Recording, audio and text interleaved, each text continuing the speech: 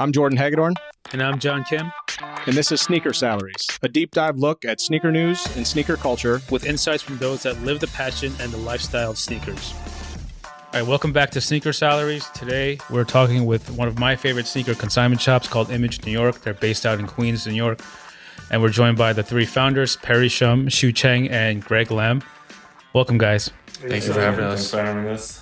So, Perry, we connected in my time in New York and got to come in and see the shop and see all the chaos that you guys have and some amazing sneakers and really a massive undertaking. So, Perry, specifically, can you walk us through kind of what it was like to form this and how you three came together? So we started back in 2011. We opened our store, but we started the company around 2007, 2008. We all shared a passion of sneakers in high school. And then we saw from Flight Club, there wasn't a lot of options for consignment stores back in the day. So I pitched the idea to these two, let's open our own store. We were fresh out of college. We didn't know what we're doing with our lives. So we're like, let's give it a shot. So when that started, you guys decided to just explore the idea. At what point did you guys get serious about it? It was more 2010, 2011. We started out selling sneaker accessories and little stuff here and there. And then we moved on to people needed help selling their sneakers. You know, back in the day, there wasn't all the outlets you have today. It was just forums, eBay, and, Nike Talk. So we helped friends sell their sneakers. And then we just grew from there, from our own collection. And we saw a demand. So then, Greg, you guys all kind of put your heads together. What was that conversation like? It was always about demographics. We felt like there was nothing available like a consignment shop in Queens. And we felt like there was a lot of sneakerheads in Long Island. So we feel like, in order for the kids and people in Long Island to travel to the city, they got to step in Queens first and Flushing. So we felt like that was a great moment. So we were like, there is none around this area. I feel like it's a good shot to start off, and we started out inside a mall.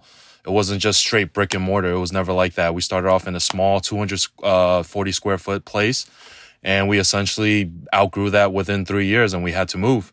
And that's where we are today. Nice. So, Shu, what was that from your perspective? These guys come to you guys, started in the mall, you decide to move, it's evolving. What's going through your head? I mean, listen, a lot of things going through my head. But I love challenges. So anything thrown at me, I love to take it to the next level. So any business, you want to take it to the next level. So we're always growing and growing. So that's a challenge to me. And I love challenges. I mean, anything you do in life, there's always obstacles and hardship through the way. But hey, listen, work through it, fight through it, work hard, and you'll succeed. Your outcome will definitely be what you expected. For sure. So before we get into some more of the history, we'll talk about kind of what goes into it. Perry, can you kind of just walk people through, the audience listening, if they've never consigned a shoe before, what it even means to have a consignment shop and how that whole process works? So essentially the process is a lot of people, they don't want to go through the hassle of, selling an item themselves. They don't know where to sell it, where to market it, and where to even start. So essentially we take in your item, your sneakers, we clean them up if they're used. We work out with you with a good market price where, we're both happy. For new items, we take the split, so it'd be 85-15. So once the item sells, the seller gets 85% and we take 15% of the sale. We handle everything. We'll list the item up, we'll ship it, or all you have to do is drop out the shoes and pick up your check when the item sells. So that whole process has expanded greatly over the years. I mean, it first started off as brick and mortar. Now a lot of it is online with all these other platforms. But let's take it back to the time when you guys opened up that store in the mall. I visited there a few times, I think almost 10 years ago or so. What sort of decisions did you guys make in terms of what needs to be in the walls of your shoe store? Unfortunately, nowadays, sneakerheads, as you call it, want whatever is in. So we always have to keep that in stock, whether it's Yeezys, the new Jordans, or the latest runners, anything hype. For example, Dunks. we always have to keep it in stock nowadays because everybody wants them. But me personally, I love to have stuff that is old, vintage. You can't find them in a regular shop. So if you come in here, you'll find stuff from the early 2000s. Might even be from the 90s. But unfortunately, people don't come in and buy those stuff anymore. But we always have to keep it. We want to keep it nostalgic. And when you come in here, hey, listen, this shop knows their shit. So that's what we like to keep in stock. Back in when we started, a majority of it was our own collection. We started out with a lot of Jordans, Nike SBs. We had like a lot of the Tier Zero collaborations. It was just something a lot of people couldn't obtain locally. It's stuff they would have to shop either on eBay or forums that they couldn't find. So we gave people the option locally with like more limited shoes. We essentially had no customer base at that point. No one knew who we were. In order to start a consignment shop, you need our own collection on the wall first. And then people walk by, it's like, oh, what's this? I have this shoe at home, or I think I want to sell mine. And then word of mouth spread quick, because at that time there was no social media.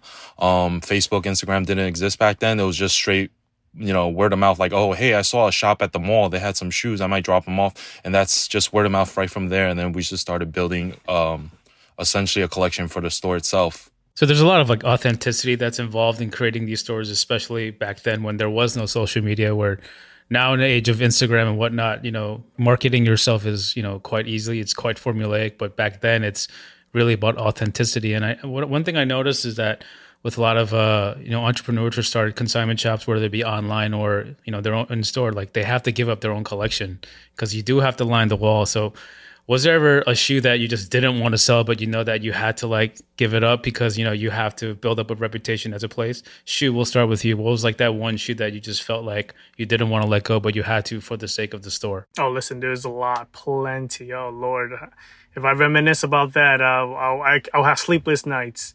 The most memorable one is probably a pair of Pigeon Dunks, and we had to get rid of that. And listen, we sold it for a good price, kept the light on, and that's what you have to do. Sometimes monetary things outweighs the other. So that's one of the shoes that I would wish I could get back again. I had a pair of Paris Dunks that I picked off of eBay for $700. I think the guy got it at a flea market sale. And once that dunk listing was on eBay, I messaged him right away. I was like, yo, I got $700 for this right now. Ended up selling at the store for $4,500, which I think is a complete steal nowadays. You're not going to find anything remotely close to something like that, of that level, at least.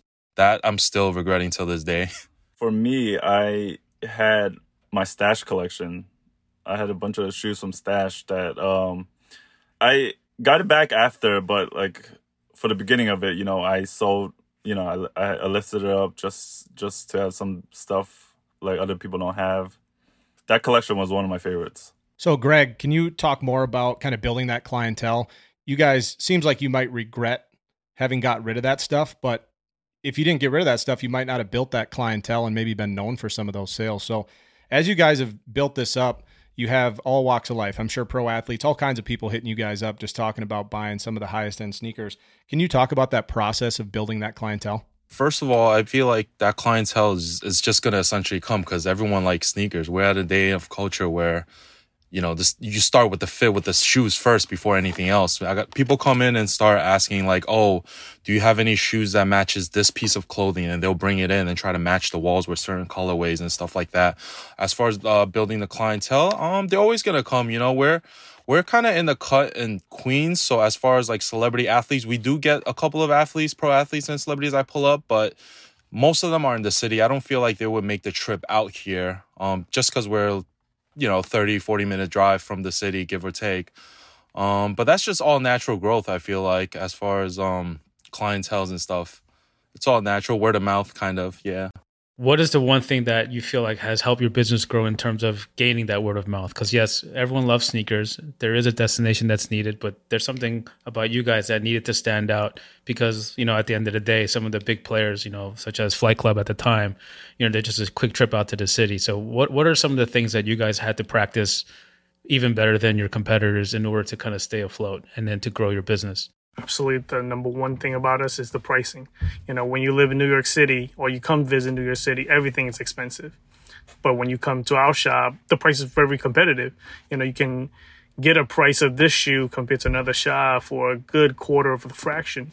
So I think that's one of our advantages, So if you want to save some money, definitely come in. And we're you come in, you ask us a question, we're very friendly, we're sociable, easy to talk to. Any question, you come and ask us, we'll help you out with it. And to add to that, I feel like we have, not to brag or anything, I think our pre-owned selection is pretty much one of our main, reasons to come and shop with us is because a lot of the stuff that people want, they rather pay a little bit cheaper to get a pre-owned pair rather than buying top dollar for a dead stock pair because it's already lightly worn. They can just pay a little cheaper and just rock it and keep it moving, So I would say our pre-owned stuff is one of the reasons why people come troop it out to Queens, just to check it out. Every time you come in, it's like a new collection on the wall because we add stuff to our shelves every day, I love it. I'm a huge fan of used sneakers. Mm-hmm. You look at, I got a pair of Royal Ones that, I do have a dead stock pair, but then I bought a pair probably used twice. And people don't think about it, but if you want a dead stock pair, you're talking several $100s. If you're talking a used pair, you can get them for just a little bit over retail or even retail sometimes. And you're talking, if you're going to wear it, it's only been worn a couple times, then, what's the downside, right? So I like that about you guys. I mean, it's something where you guys have carved a niche with that. And so that's pretty awesome. Yeah, like finding dead stock sneakers is... Yeah, a lot of stores carry dead stock. Also, it's easy to find, but you're paying premium dollar. Like our shoes, we clean them up, disinfect everything, and it's lightly worn. You save a good amount of money. And some people, like you said, they like to stock one. And like if you find a used pair, you wear the used one. I do the same. I have a bunch of like dead stock shoes. Like I don't want to wear it. I want to keep brand new. And then if a used pair comes along, I'll drop the money for the used pair. And in the beginning, when we first started doing pre-owned, people will come in and be like, used sneakers, and they will walk right out. They don't want to deal with that. They didn't understand that, this is a whole market where it's dedicated to pre-owned. No one wanted to buy used sneakers, but at the end of the day, you're saving some money. And that was the niche market that we tackled and has worked out so far. I mean, I think just to kind of continue the conversation on used sneakers, especially in consignment shops. Like we understand why some shops don't do it. It's just easier to deal with, inventory when you don't have used shoes. But that's the beauty in used shoes. There's a lot of curation and attention that's required to have a really good used sneaker rotation. And to your point, when you walk into your store, it's the new selection on the wall. Because the truth is, 1s, 3s, 11s, whatever, every store is going to have those. But when it comes to the used collection, it could be very much different, all the time, right? And I think I've shopped at your place many times. I think I almost bought almost all used shoes anyway. So, I think pre-owned is kind of where sneaker reselling started on eBay. Most people sold their used shoes on eBay, and now it's kind of become like this forgotten thing, which is kind of sad. But my next question is, a few years ago when Image reopened in the bigger location, and then, it kind of made that area into like a destination of sorts, in that area in Flushing where a lot of people just coming through just to shop. And then a couple of years back, a sneaker retail store actually opened up next door. Obviously there's that, potential competition. Are they going to pull away some of your customers? But, it's a different ballgame because they're a sneaker retail and you guys are in consignment. So I'm just kind of curious, like, what were your first general thoughts when you learned that a sneaker store was opening literally like right next doors? And was that something that you guys had to maybe adjust the way you did business, or was it just something that you guys weren't really worried about? Greg, let's start with you. What was your first thought? When alumni moved in next door, I actually think it was a good idea. I feel like that we can both like help each other or accommodate each other to bring more foot traffic onto the block. Not only are we a destination spot, I feel like we help each other out. If they're looking for a specific shoe on a release day, they actually do shoes on release day. They'll come right next door. Vice versa, if they come to Image, they'll check out next door. So I honestly was really happy that they opened up next to us. It's, it could potentially bring other brands into the neighborhood or same block, So it couldn't have hurt us, I felt like, because it's two different clienteles. One of them, they want clothing, they want like regular stuff, and then if they want some exclusive stuff, some pre-owned stuff, they'll come to us. If you're a kid and if you have like, let's say $200, because let's say like some Nike shoes retail for like $170. So we'll just say ballpark, you need $200 to buy a pair of shoes. Like, would you rather buy like a pair of like GR stuff that's just on the wall, or would you rather walk into a consignment shop and get like, some hot shit that dropped like a couple of years back that you just couldn't get. So I personally thought that it was just like it was beneficial for you guys more than it was for them, in my honest opinion. And I didn't really see it as like a sustainable kind of thing, but whatever. But Shu, like, it's been a few years since they opened. Have you seen like the benefits of higher foot traffic from then? Have you felt any effects of maybe, losing some dollars potentially because, someone came to your store to spend money, but they ended up spending it there? Absolutely not. If anything, like Greg said, it brought more attention to us because they have a presence of their own already. They have a few shops in Brooklyn. So those people, hey, wow, there's a sneaker store right next door too. Oh, wow, that's amazing. Let me go check them out too, So it's beneficial to both parties so far, which is great.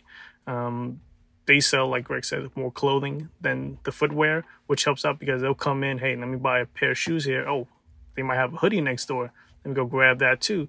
So honestly, it helped us out very well, So I mean, we've been great neighbors so far. I think they've been open for like 2 years so far. So it's been good. It's been a great journey with them. So Perry, part of what you guys just talked about was this element of discovery, people going to alumni and then finding you guys. Pretty cool that you can get a shoe on release day and probably just walk it over and consign it to you guys, right? And pick up a few bucks. So when people have brought shoes in, Perry, can you specifically speak to maybe a time that somebody brought in some shoes and you guys' jaws were just on the ground? It was crazy. Back in our first store, there was an older gentleman. He collected like memorabilia from like Penny Hardaway, and he had jerseys, PEs from Penny, and I think you guys actually wrote an article about them. It was the Penny Nines. It was the PE Penny Nines, Jordan Nines, and when it first came in, we're like, well, does this guy know what he has? And he said he picked it up on eBay. I forgot how much. No, he bought it from the memorabilia shop. Oh, memorabilia. For like $1,000 for the whole jersey set. It was something that really like shocked us because we haven't seen a pair like that coming from our first store. I think the shoes were 92, I believe. Jordan 9 with the number 1 on the back. It was all black with some blue because I think Jordan gifted it to Penny at the time in 92. It could quite possibly be the first PE ever. Who knows? For those people listening, it was from 1994, before brand Jordan was formed, and Michael Jordan gave player exclusives to a bunch of guys with the Jordan 9 because he was playing baseball at that time, and so he needed guys that could rock that. So you had B.J. Armstrong, Penny Hardaway, I want to say Allen Houston, just some guys back in the day before Jordan Brand was formed. So that shoe came through. You said the guy spent $1,000. Did you guys end up buying that from him, and what was that process like, or consigning it, I should say, and then what did it sell for? I think we end up consigning at that moment for like $3,000, and at that time, no one was spending $3,000 on anything, So it's sad. He's like, "Listen, man, I need some money. Can you guys cash me out?" We forgot how much we paid, but yeah, we cashed them out, and then eventually, about 4 years ago, we sold it, and we sold it for a price where this guy was very heavy. He's like, "Yo, come on, do this right." I'm like, "Listen, we want this price, and that's that, or it's gonna just sit there until it crumbles to death." So finally, he's like, "Listen, I got the money." I'm like, "All right, cool."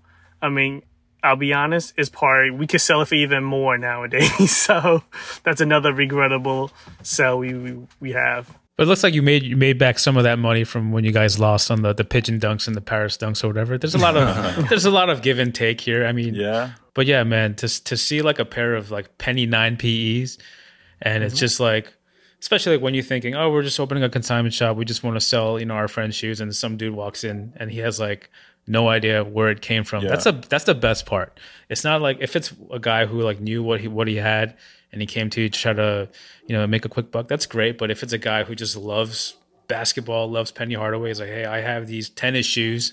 Can I sell them?" They were signed. They were signed too. Good God, that's insane. And like, again, like with the market of PEs have just been going up like crazy, like original Jordans. That's probably a potential like a $50,000 shoe. I mean, especially if it was signed, right? I mean, it could sell for ridiculous amounts of money. Dead stock too. Dead stock with God. The papers. What size was it though? His size, I think 14. 14. Yeah. Jesus. So brand new size 14 Penny PEs, man. Like there's no price on it, and it was signed with the papers and everything. So signed on both shoe, I believe. Yeah. Dual sign. Yep. Yeah. So you bring up an interesting point. Like back then, no one was spending a few $1,000s on shoes, right? Nobody was, because I think if you spent $300 on a pair of sneakers, that was considered like a lot. And now $1,000 on a pair of sneakers is like a drop in the bucket. So Perry, what do you think happened in sneakers that allowed people just to get super loose with their wallets and just start throwing money left and right on shoes? I believe social media played a big part. It was the kids. It was a cool factor. You know, back then everyone wanted video games, other collectibles, but now like, you know, kids want to flaunt with their friends. They want to look fresh. The older guys is nostalgia. Like, you know, you used to see this shoe or used to have it when you were a kid and you want it now. It's just, as we go older, you know, the market, everyone has different, they want different things. And kids now, all they want is sneakers. To add to that, like we're part of a culture. It's pretty much a flex culture, right? Back then, you can buy a $3,000-$4,000 shoe. Who are you going to show it off to? There's no social media. You know, you can essentially post it on the forums, you know, the pickup thread or what did you wear thread. Nowadays, you buy something that's really expensive, you post it on social media, acknowledges the likes, all the comments, you feed off of that, and then you move on. Essentially, you're trying to find the next $3,000-$4,000 shoe, and then it's just a never-ending, you know, cycle. You know, that's what's the main difference from back then spending a couple grand versus today spending a couple grand, because you can pretty much find anything you want as long as you got the money. You know, especially with sneakers on social media, like if you are consistent enough and just keep buying them, or even just buy one, post a photo, sell that, buy the next shoe, you can become like an internet celebrity, right? Just by posting shoes on Instagram. Isn't that? I mean, there's a lot of people out there like that. There's a lot of OG sneaker purists who kind of roll their eyes at it and they absolutely hate that part of it. But you know, it's crazy how like sneakers just became like this. You know, it became like the thermometer of culture. Like doesn't matter how much money you have or how many cool Rolexes you have or how many cool cars you have. If you're walking around in a pair of Allbirds, then you're trash, right? I mean, that's basically how it is, you know? Like you got to wear some pair of Jordans, and it can't just be the newly dropped Jordans too. It has to be the one with that specific story and all that kind of stuff, you know? Mm-hmm. And I think one reason why I really love shopping with you guys, I mean, I haven't been there in a while because of, you know, COVID and the pandemic, whatever, but, you know, I've been shopping with you guys for quite a while. The reason why I like shopping with you guys is because, you know, I know you guys were in it for like the love of shoes. You guys were as much of a sneaker geek as I am, or as Jordan is, you know? So what are some of your favorite sneaker pickups in recent memory? I mean, I know you guys are probably desensitized to it because you see like hundreds of thousands of pair of shoes pass through your doors every year. Like, what are some shoes that really like reminded you of like the love of this game? You know, Shu, we'll start with you. What's a sneaker pickup that you were really fond of? I mean, listen, I love Air Maxes, and I'm wearing one of my favorite Air Maxes right now, the Atmos, the duck camo with the infrared. Dude, you know how many pairs I got? And when it first dropped, I was like, yo, I got to get this shoe. I mind you, I don't like paying resale for anything. I had to pay resale for it. I paid $300. I'm like, I have to do it, you know? So you just like take the money out of your left pocket and put it in your right pocket? Is that what you did? Yeah, that's exactly what happened. But I just love when a clean, nice design comes out that's not an original colorway. It just brings the passion back. Like, oh, wow, this brought memory back.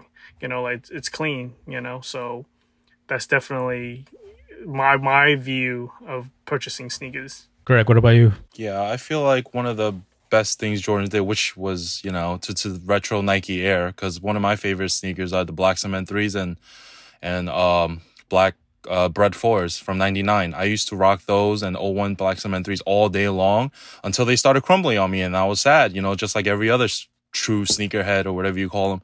So when they actually retro them and the quality was up to par, I was like, wow, like this actually felt like when I was holding the 2018 Black Cement 3s with the Nike Air, felt like I was holding the 01s. It was pretty damn close. I felt like at that moment, I'm like, wow, this really brings me back to like high school days where I used to go to Flight Club or go to whatever to try to hunt those down, you know? Perry, what about you? Yeah, I would say Jordan 3s was one of my first sneakers when I was in junior high school. And so when those came back, any classic Jordans always brings me back, like classic colorways. But now Nike SBs was when I was like starting collecting a lot more back in high school when I met these guys. So seeing that Nike SBs come back, I'm not really fond of some of the newer colors, but like Any of the older colors always catches my eye. I still have a pair, like, a few dead stock pairs at home, a dead stock pair of Jedis at home that I just like, I'm never gonna sell, just like have dead stock. And like Jordan 3s is like all time favorite, I mean, there's definitely a period of time where the Black Cement 3 with Nike Air, the 2001 drop, that was the ultimate flex shoe. That was the hottest shoe, period. Yeah. And Agree. maybe it's just me remembering wrong, but I remember it was kind of like a trend. Maybe it was more of like an ISS forums thing than a Nike Talk thing. But people used to wear their Black Cement 3s with like Volt colored laces. Am I just remembering that wrong? Like, I just saw people doing that. People did that, I'm sure. Lace swaps. Yeah. They did a lot of lace swaps. I think because the Opium Air 180s it was like a black and red shoe and it had the Volt laces. So I think that's probably what it is. So that brings me to my next question. Since you guys still obviously have this passion for shoes and obviously you need to kind of inject that into your business because, you need to also earn some dollars. What are some shoes that were really profitable for you guys in a reselling standpoint in terms of, obviously generating revenue? And what are some shoes that were like huge misses that you thought was going to hit really well, but then they ended up to be total flops and you were just happy to make your money back? Any Yeezys right now is very profitable for us because it sells out instantly. So whenever we put it on the floor, oh, that's the newest Yeezy, I want it. I'm like, okay, sure, no problem. Any good colorway or good collaboration Jordans, anytime we get them in, gone. For example, like the J Balvins, we put them out there. Oh, you have them? Oh, I want it. Gone. I was like, wow. Any Travis Scott collaboration? Any Jordan 1s, basically. The market's been, any Jordan 1s have really high demand. I feel like one of the shoes that didn't do so well, that was technically like a trend, was NMDs. Because at NMDs and Ultra Boost at one point was resellable. Nowadays, I think they're sitting at Foot Locker everywhere. And I think it's Adidas' fault for pumping out too many colors, too fast. Same thing with the Pharrell NMDs. We were paying top dollar for certain pairs, and they didn't sell, and they ended up just, tanking, I guess, because they just came out with too many colorways. Speaking of it, we have a section in our store specific for stuff like that. It's called Hot Today and Not Tomorrow. So, for example, we had a section just full of Asics. Next thing you know, full of NMDs. And guess what? NMDs are gone. We got Yeezys now. What am I trying to say? I don't know. But that section is what it's known for. Maybe Travis Scott can put on some Asics or some old Ronnies, and then they'll bring that whole culture back again, that runners. I'm pretty sure people in Europe are still messing with Asics and stuff and New Balances. They're always heavy in runners, so that's never going to die out there. There's still some good Asics coming out. There's a few shoes that I'm sure you guys see every once in a while, but for a while there, Asics would put out anything and it would sell pretty well. So look at John out here flexing. So let me ask you guys this, Greg, let's go with you on this one. So you guys have a consignment shop, not an easy business, but you guys love sneakers, so it's obviously a little easier to weather the storm, so to speak. Can you talk about some of the biggest lessons and things you've learned over the years having a consignment shop? Don't feel too attached to a certain trend. I feel like that's one big thing. You got to see it as a hot now, like Shu mentioned, hot now, not hot tomorrow type of thing. You have to recognize certain trends like that, like snapbacks. At one point, we had tons of snapbacks. We invested plenty of money in Metro Net snapbacks, and that's gone. People want fitteds now with custom patches here and there, gray brims only. I've always been a fitted guy my whole life. I feel like that's one of the trends, Any other type of regrets? Just keep your eyes peeled and, always try to look for the next trend, whether it's a trend or not, what's here to stay. How about any advice? People listening to this are kind of trying to figure out how to make it in sneakers, how to make money. You guys have done well. There's a lot of people that can make money, not necessarily just starting a consignment shop, but by consigning their sneakers. So any advice for anybody kind of trying to make money and hustle their way through the sneaker world? My thing is take risks. I mean, I'm the least risk taker amongst the other two, but they open my eye. Listen, something got to take risks. I'm like, listen, I got to take some risks, but you never know because this next thing could be the best thing for you. So don't be afraid to take risks. That's my advice. Perry, how about you? Any advice for those listening? Build your customer base. People come back to us. You'll see our faces here every time you come to the shop. If it's not one of us, it's one of our staffs. We're always friendly, and we're always looking to help. If someone's looking for a shoe, we'll keep it in mind. If you were starting out small, you just got to build from there. It's all about relationships. Like, people come back to us. They've been coming to us for like close to like 9-10 years now, and they know like we have a wide selection of shoes, and we're always willing to help, and we'll always work out like if they have a tray or they need help selling a shoe, you know, they come back for a reason. Don't be afraid to like, you know, all the info is out there to resell sneakers or cop sneakers at retail. Like all the info is out there. Raffle, whether it's a raffle, whether it's, you know, 10 a.m. sneakers app, like it's all out there. You know, it's not like back in the day where I have to look up the yellow book and find the nearest skate shop, see what day they're dropping SBs, because there was no release dates for SBs back then. It was whether the UPS truck decided to, you know, show up or not. Yeah, it's tough, but you know, don't give up. Try anything. I would suggest everyone to try once. Now. Like Greg says, it's much easier now. Do not be lazy. Get up, whatever the hell you're doing, and go chase it. If you're hungry for the money, go ahead. I don't want to sound old, but when we first started, it was so tough, man. I mean, tracking down shoes inventory, hardest thing ever. But now it's out there. You just got to go find it. You can even, like, for a good example is Pine Green ones. They were sitting on StockX for $200, sizes like 8 to like all the good sizes, you know, 8 and up. Now, if you look on StockX, they're almost $300. Like if I was young and I had some money, I would just buy those, hold for a couple months, and sell it right back on StockX on the same platform you purchased from. You know, because Jordan 1s, I feel like the hype is always going to be there for the next couple of years, even though they're pumping out more and more colorways and just adding the bread effect, the royal effect, the bread toe, shatter backboard effect. Go with your guts. You know, if you see Pine Green 1s to me it's really nice. You know, it's a great shoe. It's the same silhouette as a bread 1s, you know, like that is easily, you know, profitable in my opinion, you know, to the viewers out there. I mean, you can even approach sneakers as like a stock portfolio, right? And I think that's why a lot of sneaker investors are kind of getting into sneakers because they just want like the financial aspect, the challenge of it to see if they're right or wrong. And I think I just have a rule of thumb. Like if you see a pair of Jordan 1 high OGs, not mids, not lows, but the high OG, if it's under $300, it's probably a good investment because $300 seems to be like the baseline now for like any pair of one. So do you guys also do like the bulk investment too as like a shop, or are you guys purely just for like the consigners, or is there like a dedicated like a investment opportunity team within Image? Like do you guys buy in bulk and then hold and then sell later?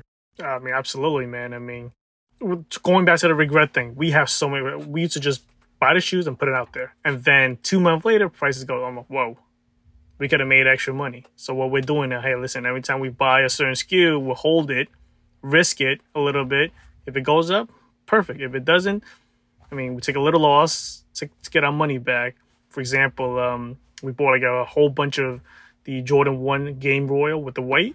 We paid like $200 each from a seller. And it was only going for $200. I said, listen, let's put them away. Let's cross our finger. Prices go up.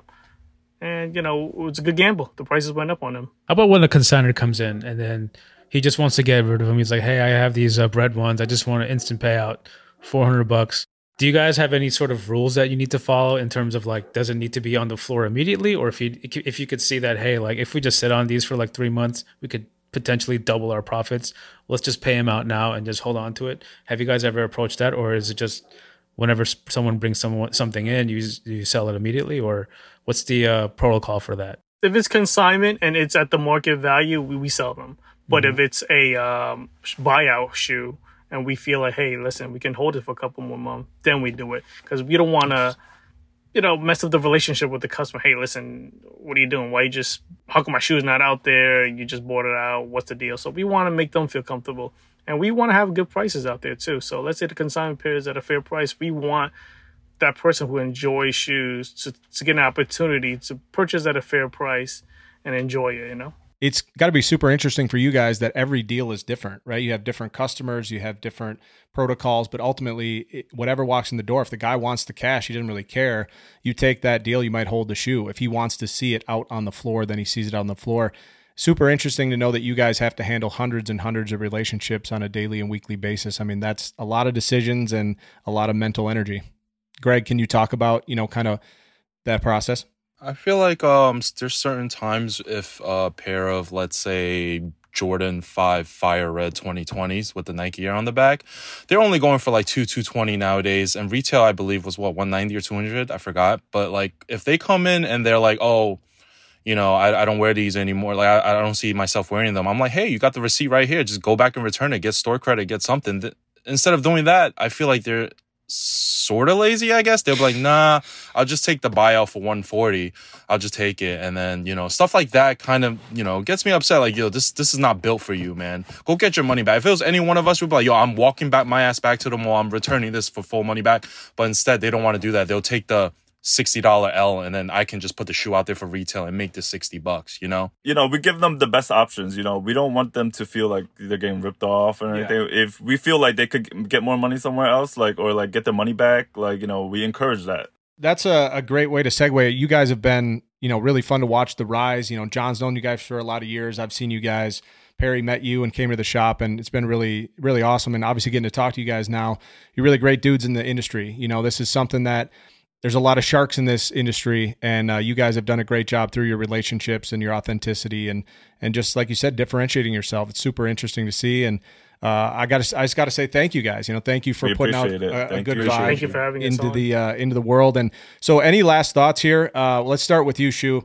Any parting words for those listening, whether it's about image or you know, checking you guys out or anything else, or advice or anything like that? Well, this is Sneaker Salary, so I want to tell everyone, whether you're 10 years old, 40, 50, 60 years old, this industry is huge. There's room for everybody. You know, if you want to make money or if you want to be in it, just be genuine with it. You just got to work hard. That's my thing. You know, I'm here 5 days a week, and I put in every blood, sweat, and tear into this business to help every customer, to help every worker here. So my main thing is, listen, get up. There's 24 hours in a day. If you have to work 18 hours to make some money, do it. The most important thing is be passionate. You know, we did this because we love this. And every time we wake up, we want to go to work. So whether it's sneakers or other job you're at, just work your ass hard and be happy with it. That's it. Yeah, like I would say to, you know, always try it once. You know, you can fail. You know, buy a pair, invest in something you believe that will go up. If it doesn't work out, move on. Just keep it going. You know, like I feel like the opportunity is there. The money is there. Like I mentioned, the pine green ones, that's a great opportunity. If you see a pair of Jordan 1s that's under $300, decent colorway, can go with any fit, go for it. Buy 5-6 pairs and then just put them away in the closet. Come back in a couple months and I guarantee you there'll be some money to be made. Just go for it. You know, just try. Doesn't hurt. Although we were successful, you know, we've taken a lot of L's. So like, you know, my advice to anyone, like, you know, just because you take a loss here and there, don't give up on that. Reinvest. In the early days, we ate shit. You know, we reinvested all our money. We didn't take any pay. We kept putting it back into the company. Now, you know, we grew it to what it was, and we're looking to expand now. You know, we outgrew this store. We're trying to grow a bigger location, try and do bigger things. You know, you got to start somewhere. I don't think we paid ourselves for 2 years. We only had a $20 weekly pay just to buy a Metro card so we can take the bus to work. We did that for like 2 years before we actually started paying ourselves. So, you know, you got to start somewhere, guys. Yep. Cool, man. I really appreciate that. I appreciate you guys being very open and honest. You guys obviously have like decades of market experience and knowledge, and not even that, but as a consumer, you guys, there's videos of you, Greg, camping out for shoes. So, you know, let's just put Ari. Yeah, shout out to Ari, you know. So yeah, I really appreciate you guys, you know, dropping some gems, especially, you know, of course, work hard. If you take an L, it's okay. You don't have to turn around and run with your tail between your legs. Just learn from it. You keep on pushing forward, and you really got to love it, because I know you guys really love sneakers, you know, to the death, you know. So again, thank you guys for joining us. Perry, I'll see you at the club very soon, probably fall, winter, something like that. If they open back up. One drink, I'll be done, because my tolerance is gone now. Me too. Yeah. But yeah, thank you guys. Thank you, Jordan. Thank you, John. Thank you for having us. Thanks for having us. Cool. Appreciate you guys. So that's it for this week's episode of Sneaker Salaries, but let's keep the conversation going online on our social media channels. You can follow us on Instagram and Twitter at Sneaker Salaries, and hit us with a DM or a tweet. You can follow me personally on Instagram at John BEEJ Kim. And you can follow me on Instagram at Jordan Hagedorn. We'd love to hear your feedback, and if there's a topic you want us to tackle or a guest you want us to have on, you can reach out to us at sneakersalariespod@gmail.com. If you like the episode, feel free to share it with your friends and help spread the word. And please show us some love by leaving a 5-star rating and positive review so we can grow this podcast. Sneaker Salaries is a sneakernews.com and 1:37 p.m. partnership and a Gallery Media Group original production.